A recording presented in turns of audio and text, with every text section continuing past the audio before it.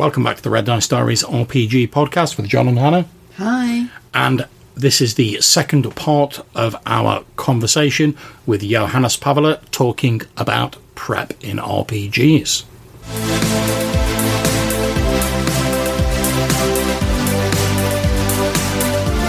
And I think it's only part of the prep for your sandbox variety of gaming where you...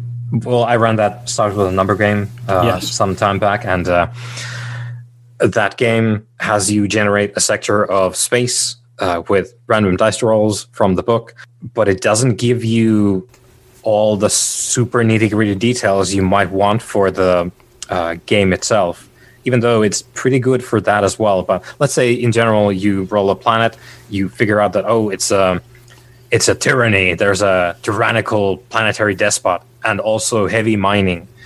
So those two things would be the things that you have on your little notebook. And then once you figure out, my players are going there, you sort of like, you look at that, very broad strokes, some kind of tyrant, some kind of mining. And then you, once it becomes apparent that you need more detail, you go back and then you add the detail in. And the good thing with that is, of course, you don't need to do all the detail stuff for all your sandbox map at once to start with, because as John was saying, the front loading is quite a bit to handle without going into extreme detail for every single part of it. But it also allows you to tailor the thing for your specific needs at the time. So your idea for a tyrannical mining planet might have been very different without the context of whatever the players had done before. So you can sort of use what has happened before to fill in the future prep that you do much more easily when you're, let's say, this probably applies to other games as well, but at least for Sandbox, this is what came very handy for me, sort of taking in the things that are of interest to the party and putting them forward into other spaces that hadn't been defined yet. Yeah, and I mean, I used the same table as from Stars Without Number for the White Star campaign that I'm running you guys through at the minute, because the tables themselves, which is one of the reasons I like all of the sort of toolkit stuff in Kevin Crawford's work, they're pretty much system agnostic, the actual sort of like sandbox toolkits. So I was like, right, okay, Stars Without Number, it's a sci-fi game. It's a sci-fi toolkit for generating like your hex scroll. Right, I'll take that out and I'll just use it for my White Star game.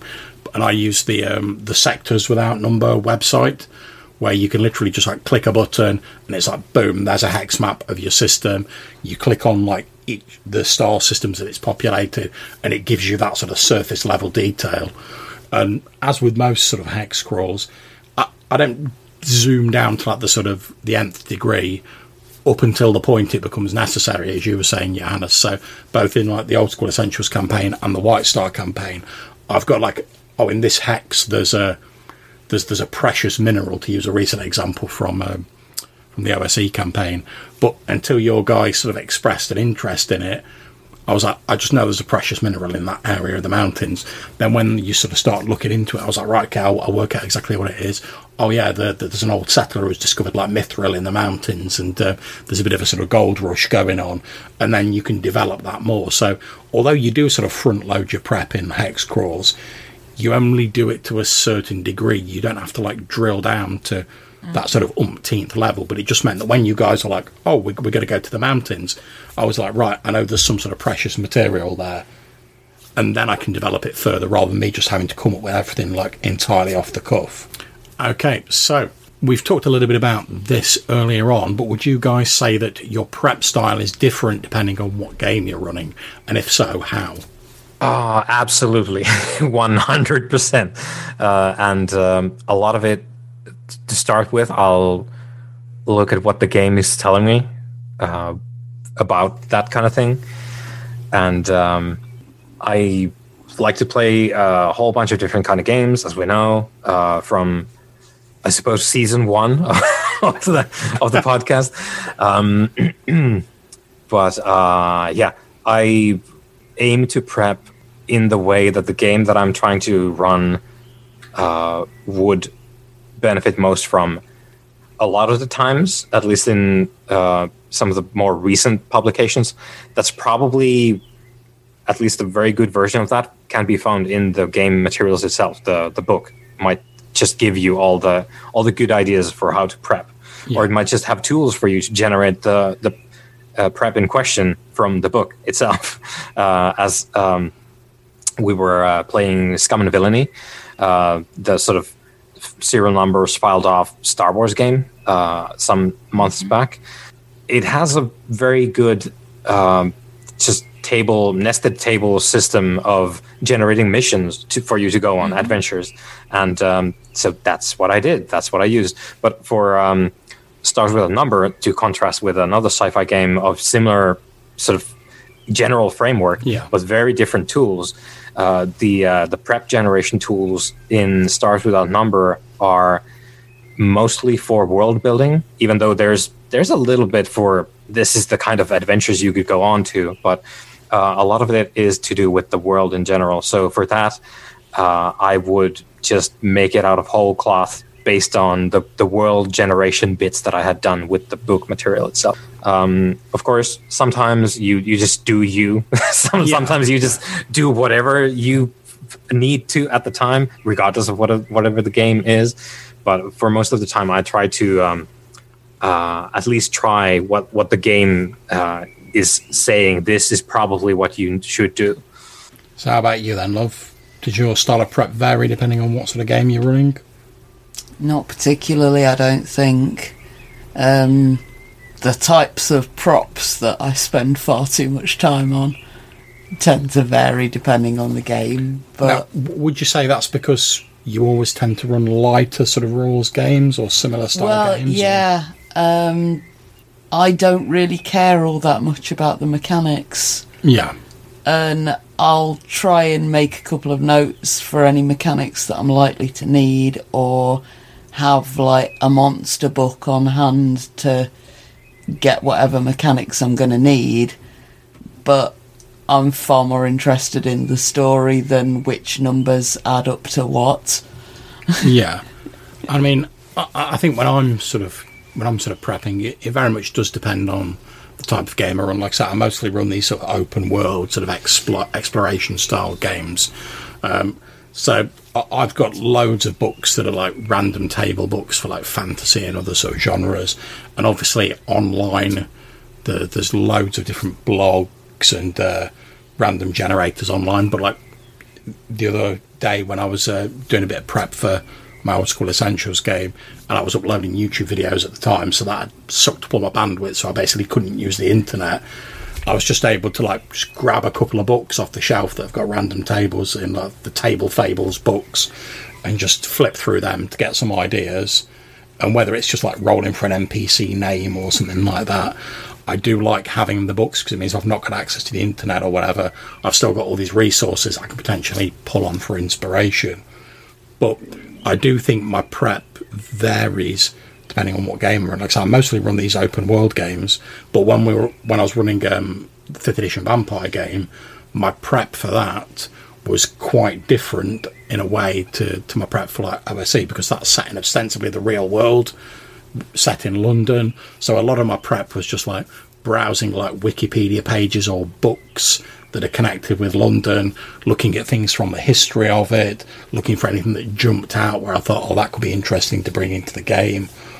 But as well, sort of having had the sessions there around knowing what sort of things the players wanted to do and what the characters are interested in, anything where I looked through, like your character being slightly more involved in like the necromantic sort of line of things, Johannes, looking through, maybe I'd see like a fact in a book or online about like the oldest graveyard in London or something like that, and I'd be like, all right, that could be something that could come up in the future. So I think, yeah, very much like yourself, Johannes, a lot of my sort of prep time is spent sort of like wandering through these different like inspirational materials, waiting for something to strike. Yep. Sometimes that, like, just to give an idea of what that actually means, it might mean that I'm reading all my mummy books, the actual published books that I have, or it might mean that I'm scrolling through Pinterest for 4 hours looking at pictures.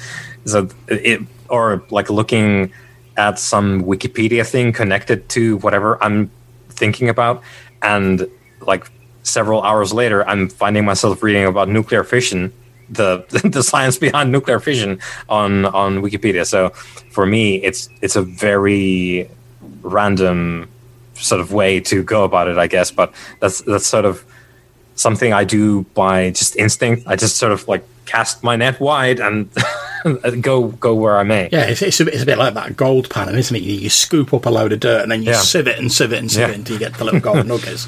I mean, I did very much the same when I was running Vampire. I mean, when I was like, oh, you're having a big meeting, all the vampires in the city you've contacted, and some you don't know are coming to this meeting to talk about what you're going to do in this situation. I was like, right, okay, I need a bundle of like NPCs. I'm pretty free to go with what I want, besides the fact they're mostly younger vampires. So yeah, I just spent ages on Pinterest, like, for people who've drawn various different vampires, just looking at pictures and going like, oh, which of these pictures look interesting? Right, I'll grab a handful of those. Right, what sort of vampire does it suggest to me? So like, oh yeah, we had the Set-Eyed, who was a bit of a sort of like Harley Quinn-esque looking woman, but like in a smart business suit. So I was like, right, okay, so she's obviously got like a good business head, but, you know, maybe like underneath all of that, she's got that sort of religious like fervour that most of the Setites have. And I spun the entire NPC off that one picture, and likewise for a lot of the others. Okay, so just as a broad sort of ballpark figure, then obviously we know it varies, and like we say, we spend a lot of time sort of looking at inspiration. Of like, let's say you're running a weekly game, the sort of the holy grail of RPGs. On a weekly game, how much time in a week would you spend on prep, roughly? Varies wildly depending on my mood. Sometimes I'll try and spend time on it, but it's barely more than an hour, and other times I'll spend like a day, maybe two, working on a single adventure. I mean, I think for me, the way I tend to try and organise my prep is that my sort of energy levels and enthusiasm are sort of at a height either just after I've finished the previous session or sort of on the day or two leading up to the next session. Because obviously we've all got like real life stuff and work and whatnot in between that demands your attention. So I tend to try and wrap up anything and update my notes from the previous session. Sort of like as soon as I can afterwards, because like my energy's still high, I'm still sort of like buzzing from the session. And then when I sort of start ramping up again, like a day or two before, and I'm like, all right, I'm really looking forward to the next session, can't wait to get running it, I look over those notes I've made, see if I've had any like fresh ideas as I've been looking at various inspirational material in the meantime when I've had chance. So I sort of do like two big bursts of prep, like just after the previous session and just before the next one. That's when I tend to do most of mine. Yeah. I think the answer is always going to be, it varies quite a bit, especially these times when, well, we've all got a whole bunch of stuff going on during the week.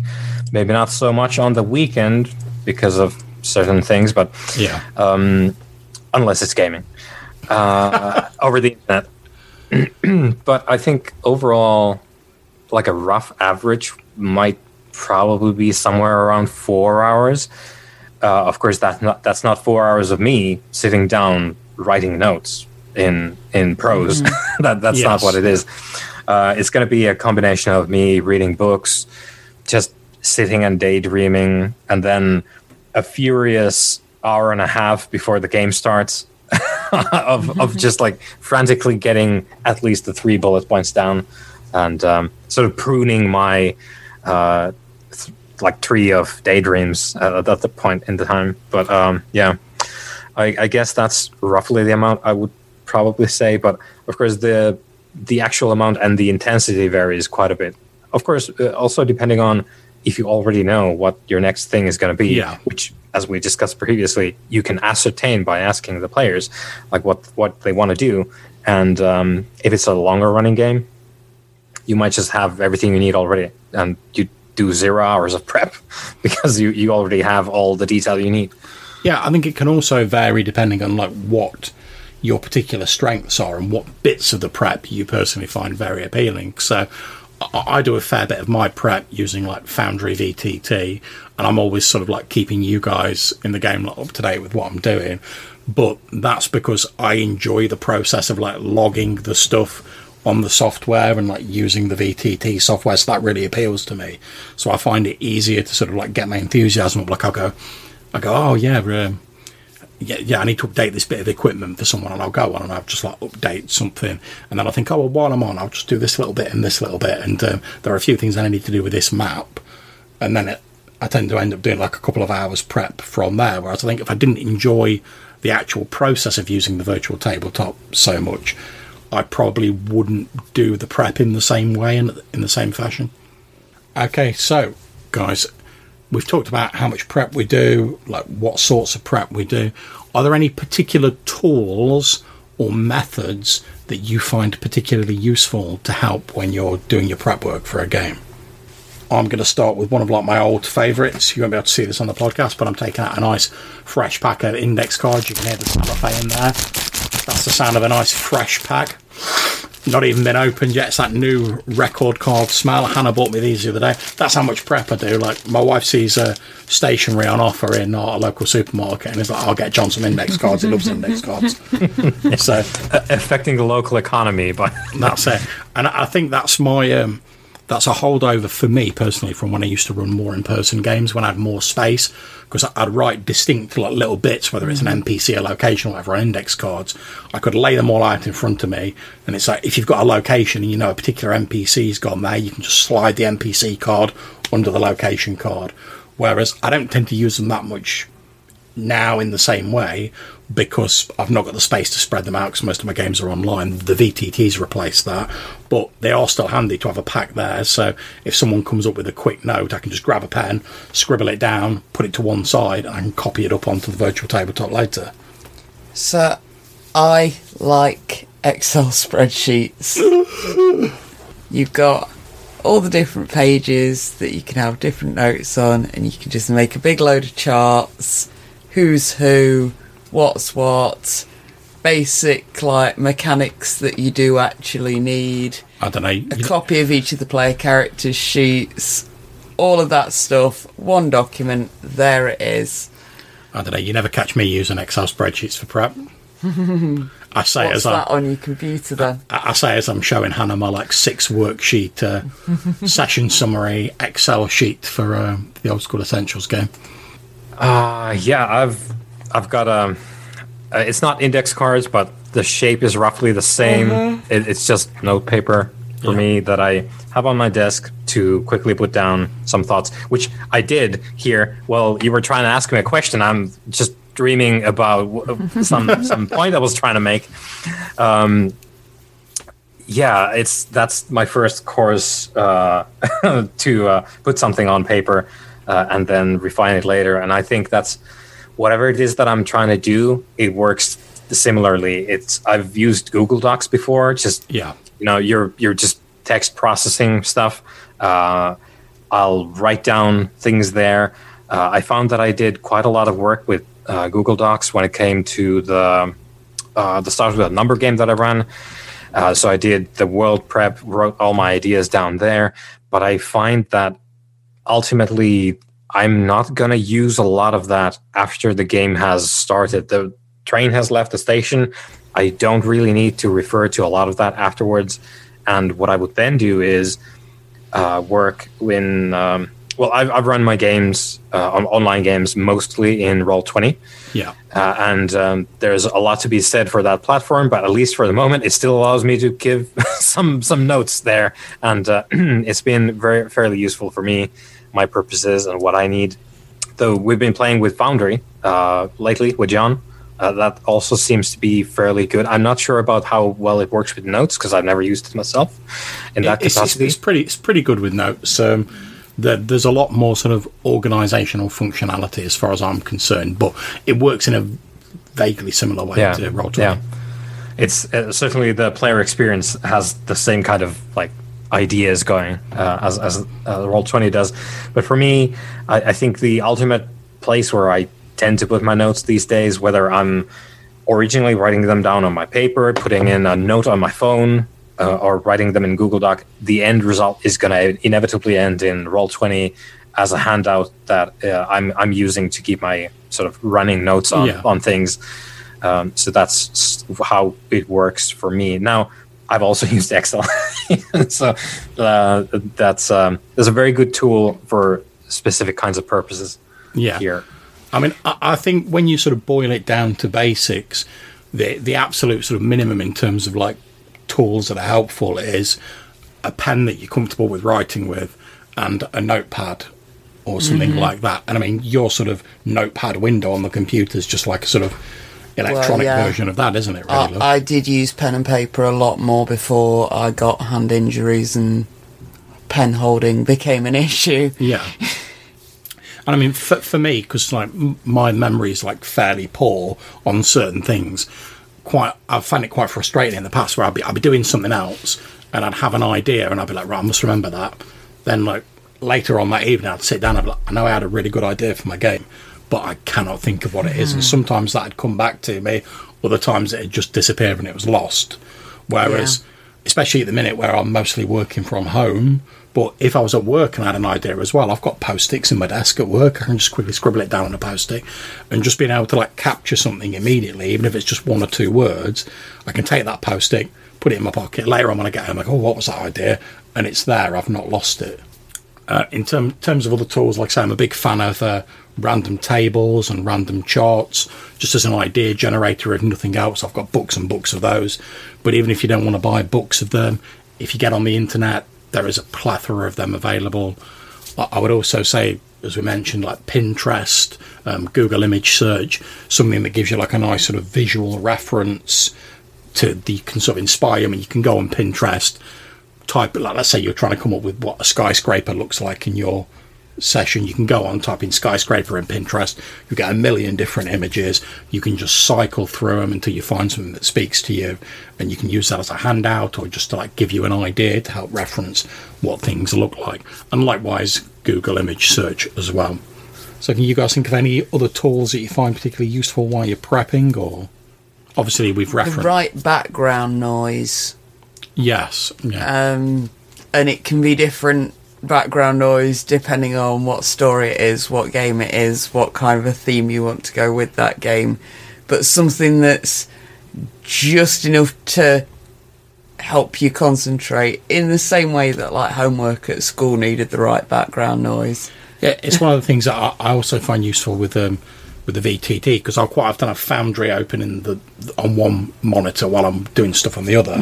And because I've got various maps, like the main hex map for the campaign, set up with like a tune playing in the background, and like 'cause it's an Arctic climate, there's like wind whistling in the background, having that sort of running with that sort of sound going on, sort of, because it's music I associate with the game, helps me get into that sort of mindset. Yeah, while I've been doing the Star Trek game, I've listened to a lot of Isaac Arthur's podcast, where he's talking about like sci-fi technological stuff. He's got quite a good sort of gentle, dreamy background music, and it's sort of, you can tune it in and out sort of thing, but he is talking about things that are interesting for the game.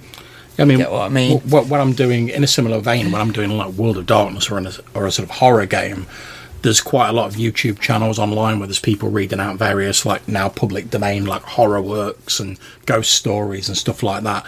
And quite often I'll just have one of those on in the background, not because I'm so much pulling from the story, although sometimes I do, but because it gets you into that mindset. You know, like if I was running a detective story or a noir story, I might have like a sort of film noir story on in the background, or like a sort of Sam Spade style like film on in YouTube or whatever, just to sort of get me in that mindset of the game I'm going to be running. Yeah. One of the things that I've found quite useful is, according to the same sort of principles here, immersing yourself in the kind of other media, non-game media, and maybe even games. So like if you're trying to run a sci-fi game, maybe read other sci-fi games as well, other than the one that you're running. You can steal good ideas from other games, which is, after all, a large part of the craft that we're talking about here. Definitely. You take stuff, you repurpose it, and you make it your own, and you run with it. And I think definitely for me, good part of getting into the mind space is just having a lot of similar things that I can sort of touch on at the same time. So if I'm trying to run a mummy game or a vampire game, I'll try and search out media with those elements in it, and then sort of enjoy that on its own. But then I'll have that to dissect later when I get into my lab. Okay, so to round up, guys, do we think there is such a thing as too much prep? And if so, how much is too much? when you're not enjoying it anymore. I think I think these are probably Kevin Crawford's words. But I think if you're doing prep and you're not using it for your next session, but you're still enjoying it, yeah, okay, that's fine. That's for you to enjoy. Yeah. If you're not using it in your next session and you're no longer enjoying it, stop doing it. That's kind of the general, very vague limit, but still, that's kind of the idea that I have. Yeah, I think that's true, because if you're doing loads of extra prep and, like, say, some of it's not going to get used, but you're enjoying doing it, it's not going to detract from your game. That's absolutely fine. But I think if you get to the stage, and I've had this, like, I mean, a lot of years and years ago now, but where you get to the stage where you're doing so much prep that it's not going to get used, and you're almost sort of like dreading having to do the prep for a game, that's when you need to, like, take a step back. Mm-hmm. Yeah, I've definitely been there myself.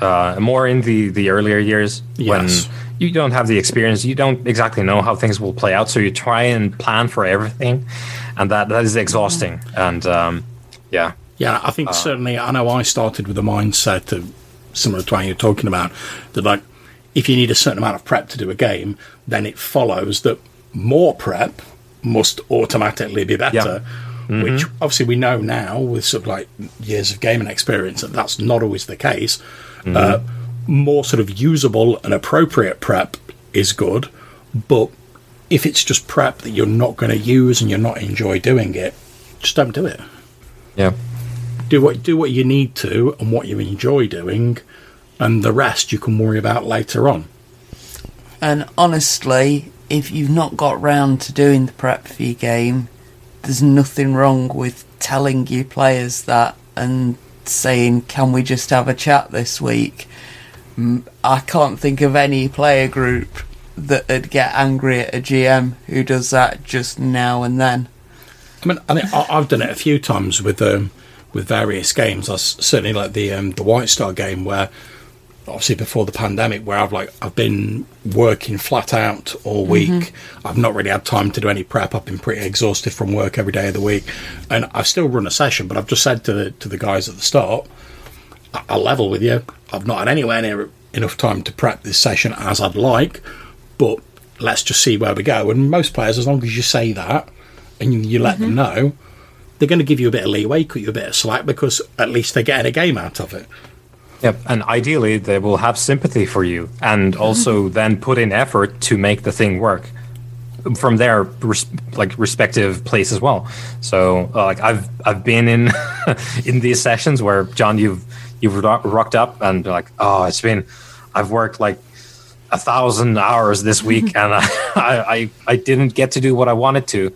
I think everyone's always been quite excited to get to the game anyway, and that also, I think probably a lot of the thing that we're talking about here is trust as well. You trusting that your players are not gonna sort of, I don't know, like mistreat you because of that, because you say that, I don't have all my ducks in order this week, and also you trusting the players that they're gonna sort of know how to play regardless. I mean, I think it's the benefit of sort of like being upfront with things like that, where if you just say to people like, I've not got enough prep, and the players obviously they want to get an enjoyable game, you want an enjoyable game as a GM. If you didn't mention that and you were maybe fumbling over a few things, the players might be like, what's going on here? Like, what's happening? Whereas if you say up front, I've not really had much time to prep, and occasionally you're like, just give me a minute, guys. They're going to be like, he's not had time to prep. No problems. And there's a number of ways you can get around that. Obviously, you could like you could like do a little bit of prep or like work a little bit up while the players are having like a sort of social scene, or you could hand over to one of the players and say, oh, what does your character think about what's going on so far? And while they're discussing that, or doing like a little sort of like party around a campfire scene, you can sort of like make a few notes. But I think most players would rather have a game where the GM's a little bit underprepared, but they're still putting the effort in, they're still trying to run the game, than have to cancel the game. Yeah, and also this just hit me now. It's a golden opportunity for you to throw questions of extreme import at the players. Let them decide how things work that time. It will lead to amazing things. It might not be their cup of tea, in which case maybe like ask them, is this something you'd be interested in? But it's when I've been on both sides of that, I've been underprepared and asked people to sort of, what do you think this should be? And I've also been the one to answer that question, and it's been great most cases. I mean, we've had this a few times in the Smoke and Snow Old School Essentials campaign, where, for instance, when we were talking about your character, like obviously because you're not on your home continent, that was very loosely defined at the start. And with your character, and you're like, oh, I want to come from a bit more of a sort of mercantile sort of place. I was just saying to you, all right, what's this place like? And you came up with a name, you came up with some details, we've expanded on that. And also when the character like Malcolm Harp, who's an elf, bumped into another elf adventurer, and I was like, all right, okay, well, the background of elves has been fairly loosely defined. All right, Robert, how do you envision like elves being organised? And he was like, all right, they're in different sort of clans or tribes, and they have like a totem animal for each different tribe. And that sort of spun off like the whole organisational style of elves in my campaign world. And it's probably not something I would have thought of myself had I not asked. So I think we've probably given people who are listening a bit to chew on there with regards to prep. I think we can basically boil it down to, there's a few useful things that you can use to get your sort of inspirational juices flowing. Don't do more prep than you need to do and that you enjoy. And if in doubt, ask your players what they're going to do. Yeah, get your players involved in the prep when you can. Yeah. So, all it remains for me to do is to thank Johannes and Hannah for joining me for this discussion. Thanks for having me. No problem at all. Always a pleasure. If you want to get in touch with us on the podcast, there's a couple of different ways you can do that. You can leave us a voicemail message using SpeakPipe. There'll be a link in the description of this show. If you're having problems with SpeakPipe, as a few people have been doing, particularly when using mobile phones, our old Anchor account is still active. You can leave us a voicemail on that. If you just do a search for Anchor Red Dice Diaries, you'll find that. Or you can send us an email, maybe with an audio file attached if you want, to rddrpgpodcast@gmail.com. And until we see you next time, take care, stay safe, and whenever you're playing, have fun. Bye. Bye.